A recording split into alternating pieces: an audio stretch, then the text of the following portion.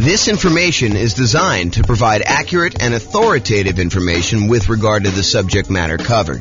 It is offered with the understanding that the presenters are not engaged in rendering legal, accounting, or other professional services. If legal advice or other expert advice is required, the services of a competent professional should be sought. Welcome to the Modesto Real Estate Investing and Real Estate Financial Planning Podcast. Learn all about investing in real estate in Modesto, California, with a combination of real estate financial planning and modeling with numbers specific to Modesto, plus syndicated, more generalized recordings of live and pre-recorded real estate investing classes. Not all of them specific to Modesto. Be sure to stay tuned after the podcast for a message from our sponsors. All right. Well, welcome and good morning. This is James Orr, and this is a special class. So just got back from my vacation, tropical vacation, and had a voicemail message come in from someone who wanted to hire me to do some consulting on a value-add multifamily property that they recently bought.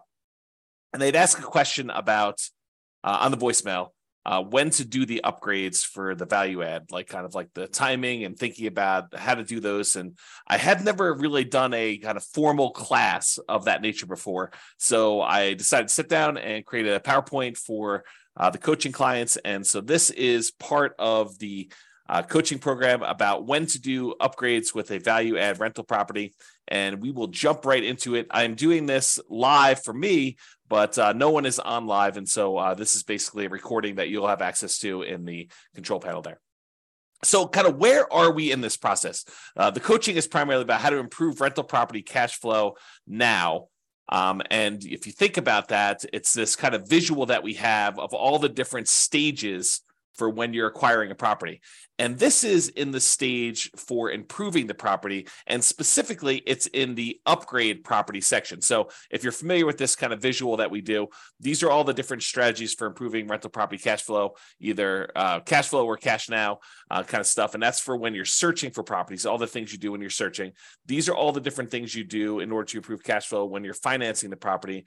This is all the different things you do when you're thinking about which strategy to use in order to get the most cash flow for a property. And then this is the one that we're in today, which is in the improved property stage. And specifically, we're doing the one that's highlighted here when you upgrade a property. And historically, I think I've talked about this more as a, upgrade the mailbox, kind of fix the lettering on the door, fix the landscaping, do some small improvements to the property in order to kind of get higher rent on it. But this could be everything from the most minor thing, like painting a mailbox, to the most major thing, like completely upgrading a kitchen and, redoing the entire interior of a property, or, doing a carpeting or doing new flooring or whatever you're doing. So there's a range of what upgrading the property is. And one of the questions is, when do you do that? Do you do that as soon as you buy the property? And we're going to talk about that. Or do you do it, when you have cash flow coming in from the property and you kind of fund it with cash flow from the property? And then what is the kind of like economic or mathematical calculations we do in order to determine, should we do this upgrade or not? And mathematically, how do we think about that? And so that's what I plan on covering in this particular one. Just to kind of finish this out, there's a whole section on when you're marketing property. There's a section when you already own property, section when you're renting the property, all things you do with property management and as you're renting it. And so those are the different stages. And today we're covering this one in the improved property and specifically upgraded property. Okay. So specifically for this recording, I want to focus on when. If you're not, and when, as opposed to what you should do, what improvements you should do, and how much each of those will change the rent. I think there's a lot of variation in that, and it's very market and property specific. And so I'm not going to get into that in this class. Maybe I will do a class on that in the future. And if somebody really wants that, let me know. We could do that as part of the coaching call one of the days, and we can kind of figure that out. But today I'm going to focus in on when. So first I'll do kind of a carve out. Look, if you're doing a BRRRR strategy, if you're trying to do a buy, rehab, rent, then refinance, and then the last R is repeat. If you're trying to do that kind of process, then obviously you're going to do a lot of the improvements in the value add upfront as soon as you acquire the property, because you want to have all the value add done to improve the property value so that you can do your refinance and pull out as much money as you can, leave as little money in the deal as possible is probably a better way of saying that when you're doing these kind of burst strategies once, because you want to take advantage of that increase in value of the property. And likewise, if you're buying a property with the sole purpose of flipping it, you're going to buy a property, you're going to do a bunch of rehab to it, especially if you're going to do a big multifamily where you do rehab, you get tenants in there, you raise the amount of rent you're getting, which raises the value of the property, and then you're going to go sell that property, 3 months, 6 months, 12 months, a year or two down the road, then you're probably going to want to front load as much of these as possible. I think when the nuance comes in is when you plan on holding the property long term. You're not going to do a burst strategy, which you're going to front load and do as much of this stuff as you can as quickly as possible. And you're not going to try to do a value add in order to sell a property quickly. So when you're not doing those two strategies and you're going to kind of hold the property, I think there's a little bit more subtlety and math that goes into should you make an improvement to a property or not. It's not like you're going to always constantly maximize and improve the property, because sometimes that does not make sense from an economics return kind of standpoint. So let me just make sure I read my notes here. So if your plan is to not take short-term advantage of the forced appreciation, which is really what you're doing when you're doing all these improvements on a property, is you have natural or organic appreciation when a property tends to go up in value over time. You hold a property and inflation happens and things become more expensive. That's organic appreciation, or kind of like natural appreciation. The property values tend to kind of creep up over time. But you can force appreciation too. You can go in there and actually add value to the property and get stuff done. So if you're not trying to take short-term advantage of that forced appreciation, you're not trying to sell it and capture forced appreciation, and you're not trying to refinance the property to benefit from the forced appreciation, which may or may not be BRRRR.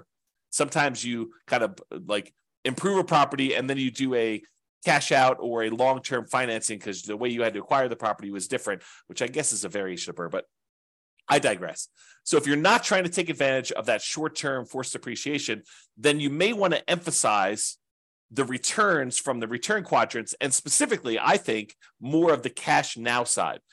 You could go ahead and invest in something and get appreciation and maybe even some improved debt pay down, although it's much less likely. We'll go over that in a second here. But you can get this kind of improved appreciation. But honestly, you don't get that appreciation benefit until you either sell the property or you do some type of cash out refinance. And so the benefit from that is at some undefined point in the future, and it's uncertain.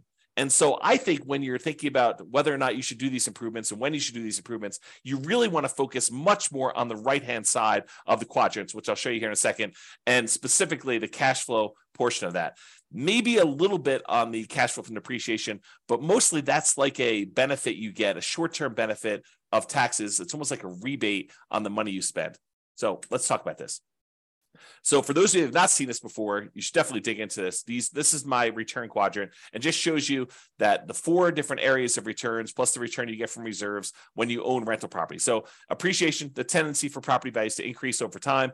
Cash flow, that is your net cash flow after all expenses, your rents and any other incomes you have in a property, minus mortgage, taxes, insurance, PMI, property management, maintenance on a property, capital expenses on a property, if you're kind of doing those in there as well. Like all of the expenses, so all the income minus all the expenses is your net cash flow. So that's what this cash flow one is about.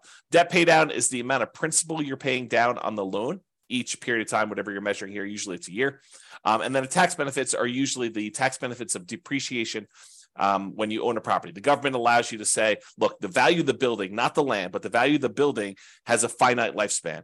And we understand that as the government, and so as the taxing body of the government. And so we are going to allow you to depreciate the value of that building over time, because a building, in theory, goes down to zero. You utilize the limited lifespan of the building over, in most cases, 27 and a half years for residential properties. That's per the tax code.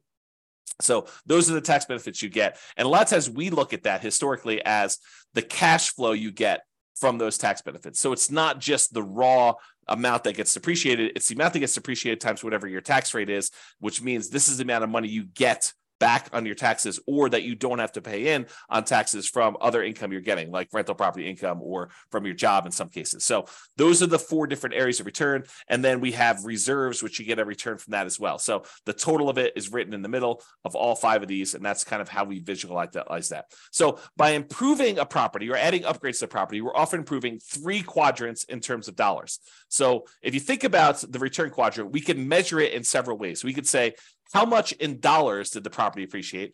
How much in dollars are we getting on cash flow? $2,000 a year, $2,400 a year, $5,000 a year, whatever you're getting in cash flow.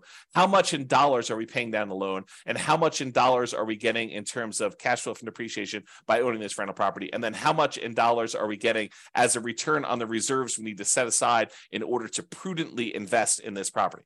So if you think about it, you can have dollars, return in dollars quadrants, or you could have return on investment. So you could say, hey, look, this property went up $5,000 in this year, and I had to invest $100,000 in order to buy this property. So now it's a return you're getting, the $5,000 in return, divided by the amount you invested in order to acquire the deal, which is now a $5,000 divided by $100,000, and it gives you I think if my math is right, a 5% return from appreciation. And you can look at that for all of these. You could say, I'm getting $5,000 a year in cash flow on a $100,000 investment. So my return from cash flow is 5%. And so all of those are return on investment. And we typically use that when you first acquire a property. So when you first invest the money in order to do the deal, because it doesn't make sense in my mind to say 10 years later, okay, now I'm getting $10,000 a year in cash flow on this particular rental property, and I had to invest $100,000 10 years ago to get that. The further you get away from when you first make that investment, the less the initial amount you invested in the deal matters. I think the longer you get away from it, the more you need to think about how much am I earning from appreciation and cash flow and debt pay down and tax benefits and reserves on how much equity I have in my property. So after you buy the property, shortly after you buy, we switch, in my mind, from thinking about it as in terms of return on investment, and we start thinking about it as return on my equity in the property. And for more advanced people, if you've heard me talk about this before, it's not even technically, in my mind, return on equity. It's return on the equity you'd walk away with if you sold the property after all of your expenses of sale, your real estate commissions, your closing costs, any depreciation recapture tax, and any capital gains taxes. All of those expenses need to be subtracted out of the equity you're getting. And so really, when I think about it, like more advanced strategy is the returns you're getting divided by the return, divided by your true net equity after all expenses. Okay, but now I've digressed. The reason why I wanted to tell you that is there's really 3 flavors primarily that we talk about for these return quadrants. One is return in dollars, the amount of money that the appreciation, cash flow, debt paid out, tax benefits went up. The return on investment, when you first acquire property, the amount of money you're making on the property divided by how much you had to invest in order to do that. And then once we've owned a property for a while, it's now return on equity, or what your return is divided by how much equity you have in the property. So let's first look at dollars and see how this is impacted by doing this forced depreciation, by doing upgrades to a property or improvements to a property. So this is just the appreciation quadrant we're talking about now. As we improve the property, we often force the property to be worth more. I mean, think about this. You go into a property and you replace the carpets, or you add a new roof, or you add a new furnace or something like that. Don't you, in theory at least, improve the value of the property? Now, from an appraisal standpoint, it might be tricky. However, with multifamily properties, a lot of times if you're able to get more in rent because of the way that they can calculate what a property is worth based on a cap rate, we can now say that because rent is more, now the property is worth more. This doesn't apply nearly as much to single family homes, probably even duplexes, triplexes, and fourplexes. As the more properties you get, the more units you get, the more this cap rate idea and valuing properties using cap rate can matter. So the more rents we get on a property, the more the property is worth. When you and to a lesser degree with things less than 5 units, but more commonly with 5 units or more. So with these kind of like single family homes, duplexes, triplexes, fourplexes, a lot of times improving a property in order to increase rent is not going to necessarily directly improve the value of the property. Really what we use to determine value for properties on like single family homes, duplexes, triplexes, and fourplexes are comparable sales. So you have to have another property that is a single family home another single family home if you're comparing it to a single family home, or another duplex or 2 or 3 sell that is similar to your duplex so that you could use that to determine value, or triplex is the same thing, or fourplex is the same thing. So you have to use like type properties. And there are lots of exceptions for how you calculate this value, which we're not going to go into here. But that's the idea. Okay. So as we improve the property, oftentimes we kind of increase the value and make it worth more. So for example, if you are buying properties and they are all really old 1970s vintage type properties, and you're comparing them to those properties might be selling for a certain price. But if you completely rehab your property, upgrade the kitchen, upgrade the bathrooms, upgrade the flooring, upgrade all the windows, upgrade the roof, upgrade the furnace, the heating and air conditioning, HVAC, if you upgrade all that stuff, now you should be comparing that property to similar properties of similar quality. And so you might get an increase in value by doing comparable sales approach. Usually for these multifamily properties, by improving the value of the property and getting more rent, you're able to get more value through the cap rate calculation determination for value. Okay. So the raw dollars, when we do this kind of upgrade, the raw dollars in appreciation goes up. Your property was going up, $3,000, $5,000 a year, whatever it was kind of going up, nice, slow and steady. I guess it's this way, slow and steady to the right, up. But now when you come in there and you add an investment of $10,000, $20,000, $30,000 to do improvements to your property, you might get a significant step up in appreciation for that year. And then from there, it tends to grow at whatever that rate is. So you spend $10,000, now maybe your property is worth $20,000 more, as just a hypothetical example. Don't use those numbers as like a guide and say, for every 10K I invest, I'm going to get 20K out. You have to do the math, and that's what we're going to talk about here a little bit later. Okay. So if you're doing that, though, you put $10,000 in, you're going to get like an improvement of increase in value of $20,000. That's a step function increase in forced depreciation. So if we think about that, this extra $20,000 return in dollars goes here. So now we saw a bump up in the amount we saw in appreciation. Now let's look at cash flow. So a lot of times by improving the property, we can often increase the income we get on the property. And as a side note, and often additionally reduce the vacancy, because a nicer property, this is not a universal rule, but I think it's a trend. It's kind of like it's correlated, highly correlated. So oftentimes when we improve a property, we make it much nicer, we often reduce the vacancy, becomes more desirable. People want to stay there longer. People want to get in there quicker after you've got people move out, so you have less vacancy there. So like your vacancy tends to be improved, reduced. Also, depending on what upgrades you do, you may see a decrease in maintenance on the property. So not only can you get more in rent, but you have less vacancy. And because you put in tile flooring instead of this really old ratty carpet that needs to be replaced every couple of years anyway, now you have a upgraded tile floor, which tends to last a little longer. So your overall maintenance budget may go down slightly. And your property management, those calls for maintenance, those calls for improvements, the kind of tenant turnover and the tenant problems you have can also be slightly reduced. Not significantly, but a lot of times slightly reduced when you have this improvement to the property that make, depending on the improvement, of course, right? Now, as a side note, sometimes the improvement or upgrades you're making involves a short vacancy, right? A lot of times investors that own a property already, they're going to wait for their property, the current tenant, to vacate the property. Then they're going to go in there and they're going to do the rehab that they need to do in order to do the upgrade improvements. Then they're going to start over with a new tenant at a higher rent. Most of the time, they're not going to go in while a current tenant is in place and improve on the property, right? We're not going to go ahead and voluntarily evict the tenant who is already paying and paying on time to go in there, improve a property, and get someone else in there. Sometimes we might if we're trying to sell a property very quickly, but most of the time we're going to do this from cash flow. We're going to have the natural turnover of tenants dictate the pace at which we do the upgrades, both the natural turnover of tenants and also the amount of cash flow we have available to do this. Because if you don't have extra cash sitting on the sideline that you can invest to do this, you really have to fund it internally from the cash flow on the rental property. Okay.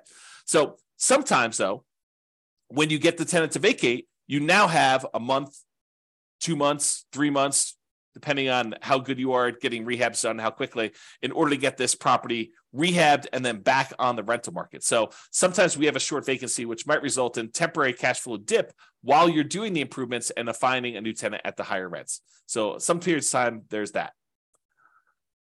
Okay, in addition, this increase in income, especially for multifamily properties, which we talked about, is the primary driver for increased property value. So when we're talking about these 5 units and up, especially, by getting more in rent, by improving the cash flow, the net operating income on the property, we are able to increase our cap rate on the property, which means that in order to have if we were going to sell the property and we're getting a certain amount of rent and the cap rates for similar properties like this are selling for whatever they are, that means that we can get a higher price to get about the same cap rate, if you think about it that way. So for properties deriving value from income using calculations like cap rate is what I had as a comment there. Okay, in some cases, improving the property will also result in taxes and insurance bumping up a little bit, which will push back slightly against improved cash flow. So to kind of give you an entire view of this whole thing, yes, by improving the property, we often get a bump in rent or other income on the property, depending on what we're doing. And additionally, as a benefit, we sometimes get reduced vacancy, sometimes get reduced maintenance, and sometimes get reduced need for property management, less calls for maintenance, less calls for issues going on with the property. So those are the kind of bonuses. But when you do improve your property, sometimes the tax man comes and reassesses your property and says, now that your property is improved, it's worth more. Your property taxes will go up a little bit, and that can push back a little bit against the gains you had in those other areas we talked about, the rent, the vacancy, the maintenance, the property management. Okay, so sometimes taxes will go up. And because it will now cost more to repair things on your property, sometimes your insurance will go up a little bit more too, right? You no longer are got a really low-end property that doesn't cost that much in order to kind of keep upgraded. And now your property is much nicer and more improved. And so your property insurance may go up. These are relatively minor, unless you do major rehabs, but these are usually relatively minor pushbacks against that improved cash flow. But in order to give you an entire picture of what's going on, I did want to talk about that slightly. Okay. This is a really small note.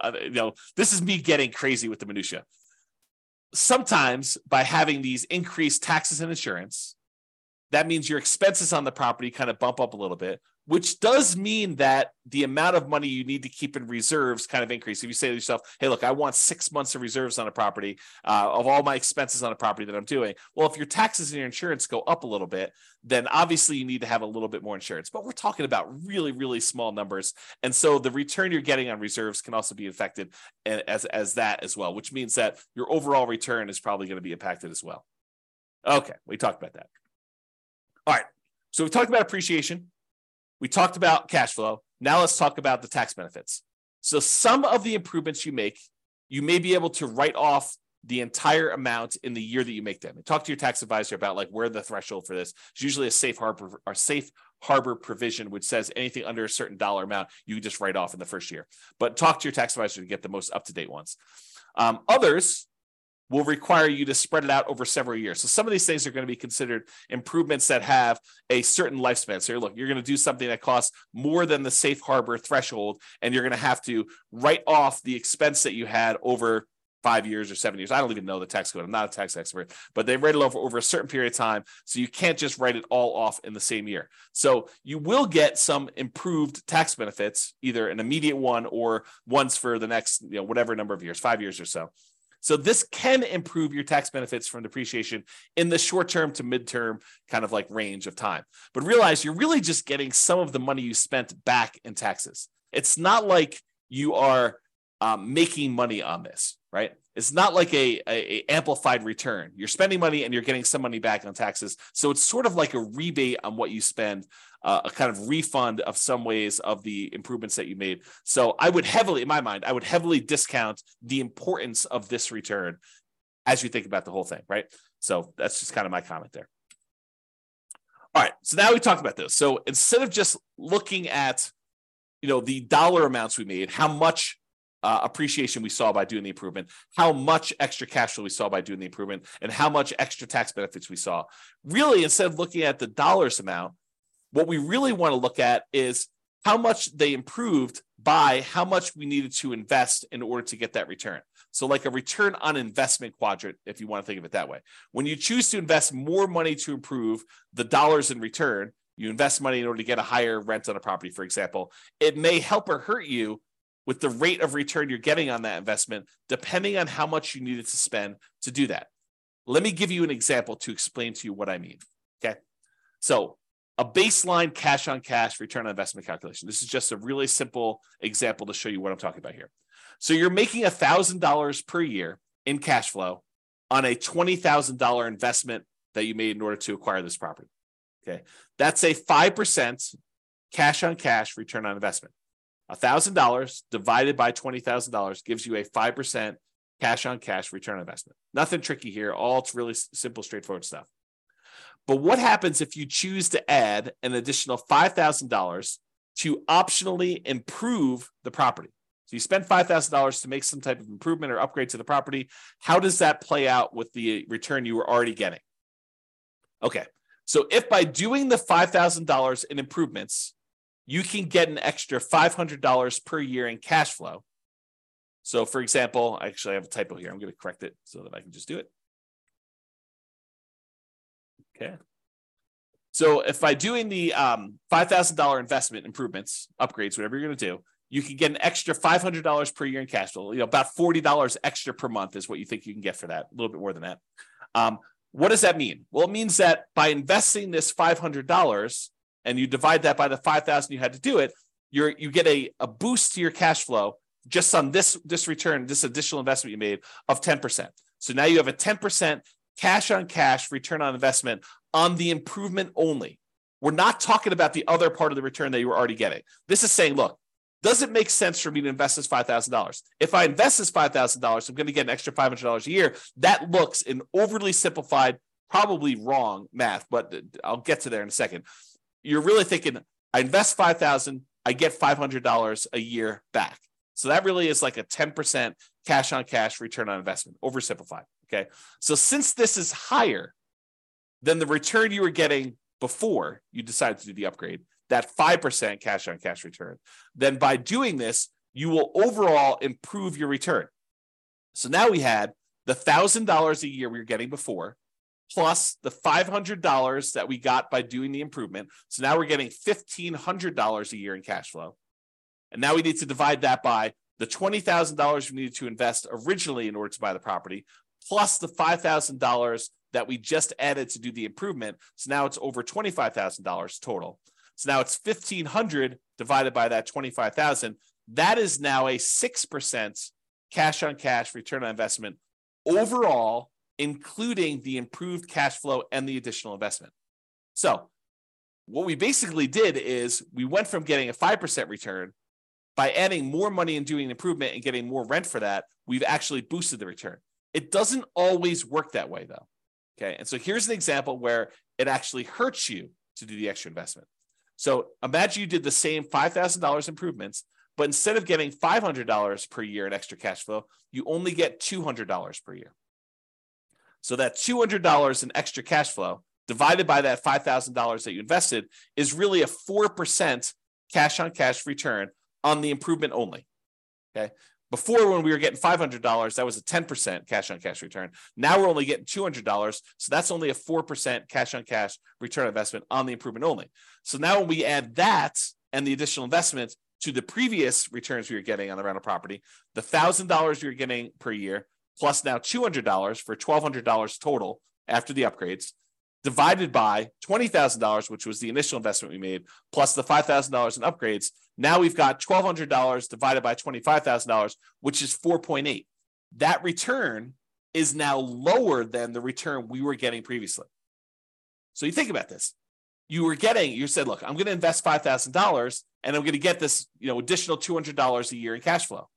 That's not good enough to actually improve what you were already getting. You're getting a lower overall return. You're getting more cash flow. You're getting $1,200 a year when before you were only getting $1,000.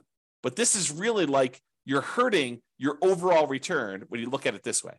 And that's just what I want to point out is, so there are times when it does improve your position, and there are times when it makes it worse. And that's what you should realize. So with that being said, this was just looking at that one cash flow part of the return, the cash on cash return on investment, assuming you did these improvements as part of the purchase. Because remember, we're doing this like really early on, so I'm using that return on investment thing. If you're making the improvements later, if you're doing this a year or 2 or 3 or 4 or 5 down the road after owning it for a while, I think you should be thinking in terms of return on equity, not anymore on your return on the initial investment. So instead of that $20,000 to acquire the property, now this becomes your kind of like return on the equity you have in the property as a return overall. And by doing these improvements, because a lot of times doing the improvement actually increases the value of the property, it increases that appreciation like a step function, that means that your equity has increased. So this can hurt your return even more if you think about that, okay? So don't get too caught up on this. I just want you to understand this is not a super simple, straightforward calculation that we do, and this is why I think not a lot of people tackle this, right? It's like it's highly nuanced if you really step back and think about it, and think about like, well, really, what do I want to improve?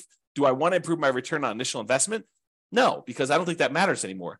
I really want to think about what my return is on the equity I have in my property, and probably specifically return on true net equity.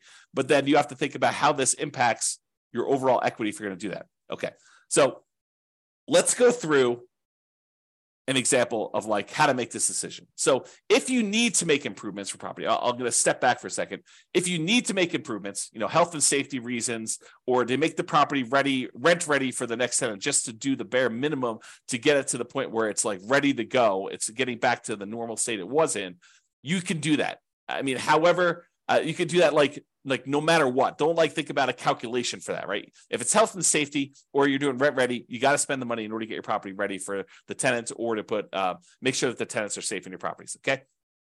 However, if you're doing optional improvements, you're thinking about upgrading a kitchen or replacing flooring with something higher end or something like that. In general, and to simplify, I'd like to improve the property when, here are some criteria. Number one, this will improve the value of the property. So there are probably exceptions to this, but in general, what I like to think about is, will this make the property more valuable overall? And if it will, then I tend to say, okay, that is one criteria I'd like to see happening.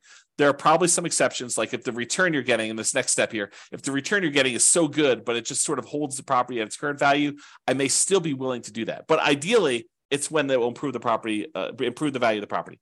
Additionally, I can get a good return on the money I'm investing. And as soon as I said that, you're like, well, James, what's a good return? I'm so glad you asked. Okay. So what is a good return? The good return is, think about where you can invest money now and what return you can get with similar risk characteristics. So if you say, I could take this money and go put another down payment down and acquire another rental property, and this has similar risk characteristics to what I'm already doing, then you could make an argument that if the return you're getting by buying the new rental property and putting down payment is better than the return you can get by paying for this improvement, then maybe you should go do the new rental because that's a better return. Or if this is similar to that, and maybe you don't have enough for a full down payment, but you have $20,000, and the $20,000 can get you a similar return you want to do. So you have to look at these things and decide, is this a good return for the money I have? Another thing, which I didn't have on here, which I probably should have, but just made this presentation. I think it matters what you're trying to accomplish. In some of our other modules, we've talked about this idea of, what is your financial independence goal? What does it look like when you're financially independent? And how do you get there? Are you buying properties to rehab, fix up, resell, take the money, and then use that to pay off other properties? Are you taking the money and you're using that for down payments to acquire enough other rental properties where you have more than you need that you could sell off some and pay off the others? Are you doing this so you have a bunch of rental properties, you're just going to pay them off free and clear? You're going to do this where you have enough rental properties where the cash flow you're getting is going to be enough to support you even without paying them off? Like, what is your strategy to get there? And does this actually lead into your strategy? Because it might be better for you to buy more rental properties if that's part of your overall plan to get you to financial independence. And this may not make sense for you to do the improvements on the property. Or if you're trying to get there with cash flow on the properties you have, this may make a lot of sense to do. Okay. So enough of my diversion there with kind of getting off topic, but let's get back to this. So for the thinking process, after we've determined, like what's a return, let's talk about what the returns are here. So for the thinking process, it might be, I could spend $10,000. This is hypothetical. I could spend $10,000 and I can get $2,500 per year in improved cash flow on the investment.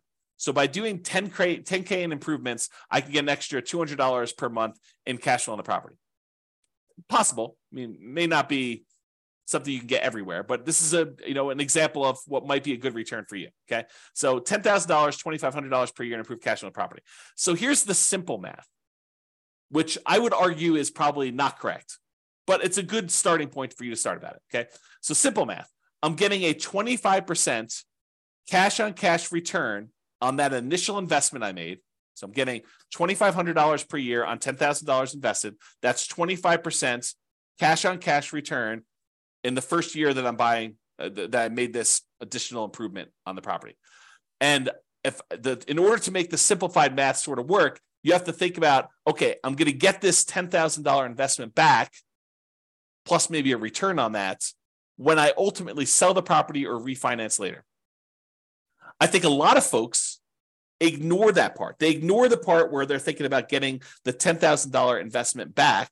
They think I'm getting a return on this money, but realize that money is gone unless you're getting it back when you sell or you refinance out later. And the only way you do that is if it improved the value of the property.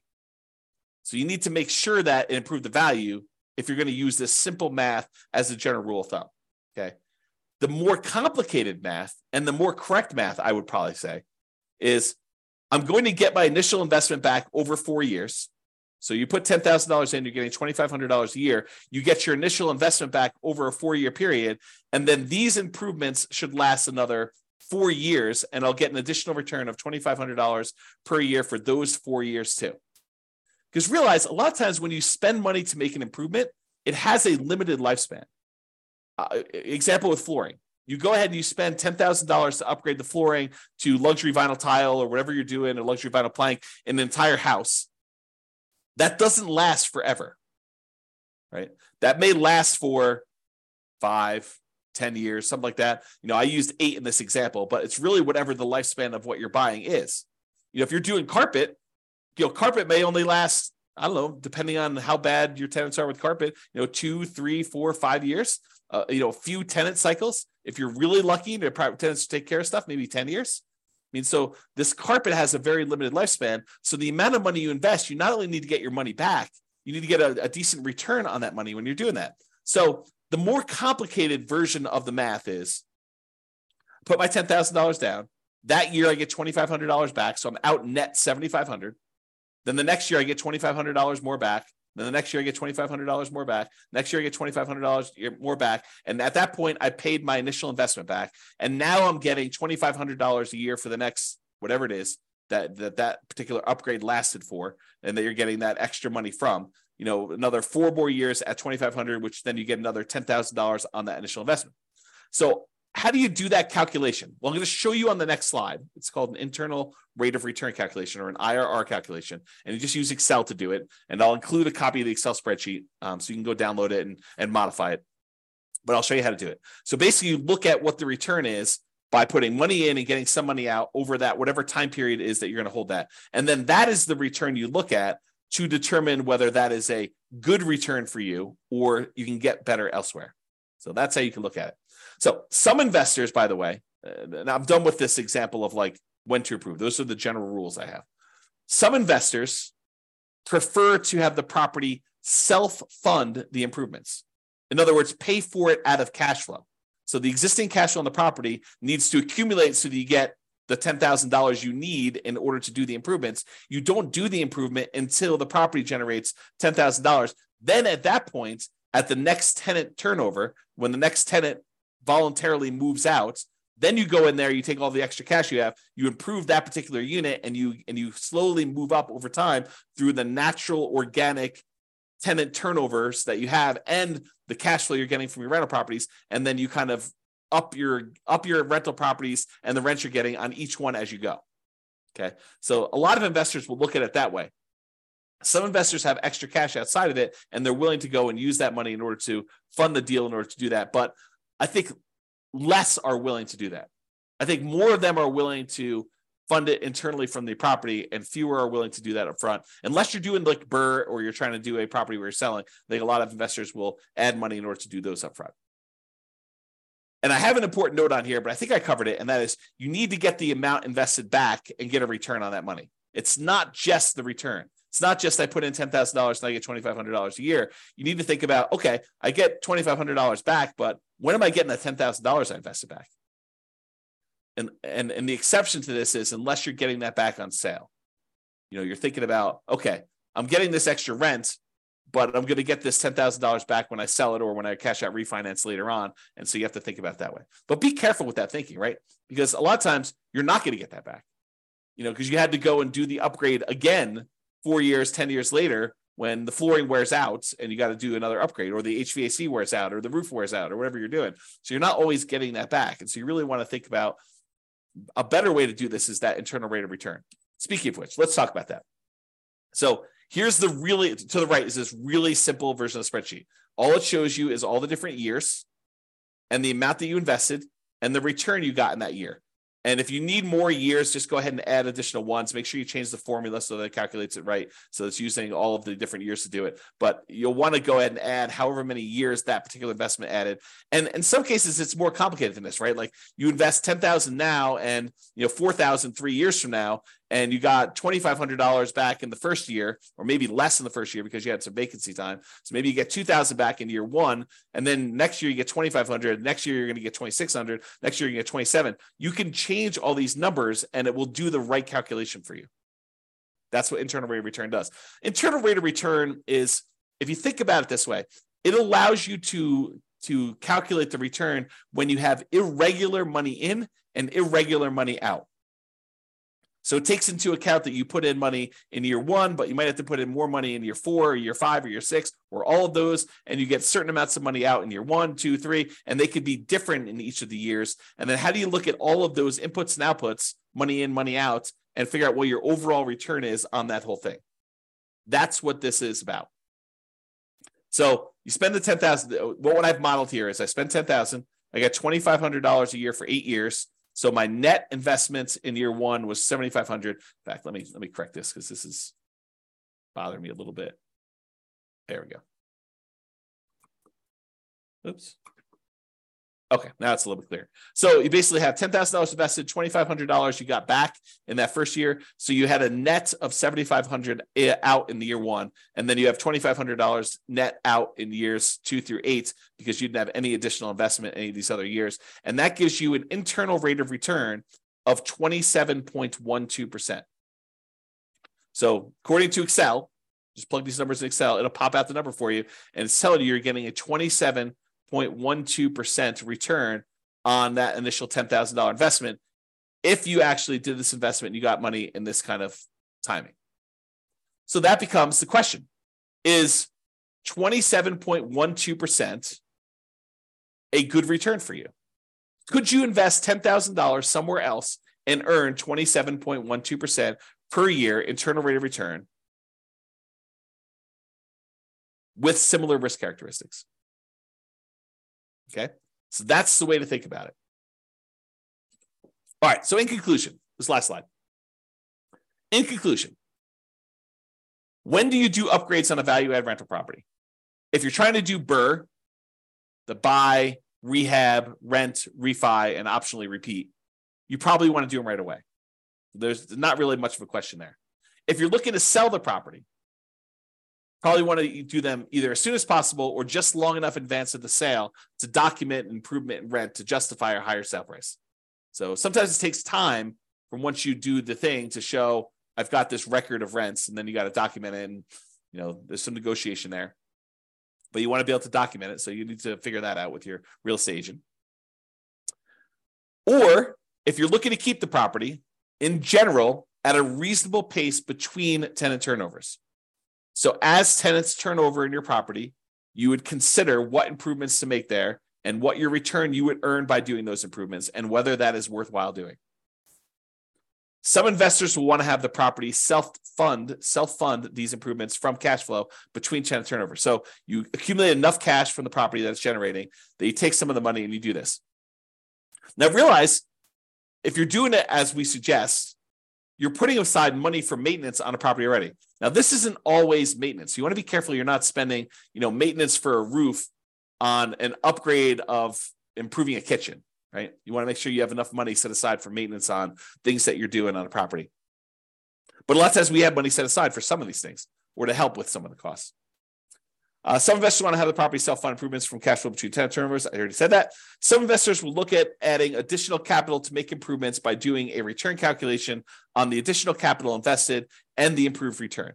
So kind of we talked about before, you're going to put the money in. What return are you getting on that money? And is that going to help your overall return? And is that a good return compared to where you could put that money elsewhere? I think those are the considerations you have. Okay. If you have any questions on this, join one of the coaching sessions and we'll go ahead and get your questions answered for coaching clients. This has been James Orr. Thank you very much. Bye-bye for now. With home prices up, mortgage interest rates up, and rents up, but not quite enough to counteract the higher prices and interest rates, cash flow on rental properties in Modesto is harder than ever. Book a call with the Real Estate Financial Planner to apply our proprietary 88 strategies to improve cash flow on your rentals. See the show notes for a link to schedule your call and improve your cash flow today. If you're a real estate agent, lender, or professional in Modesto that wants to help our real estate investor listeners, consider reaching out to learn about collaboration opportunities with this podcast. We'd love to add more value to our listeners by having you assist our investors buy, sell, and finance their real estate investments. See the show notes to schedule a call to discuss collaboration opportunities.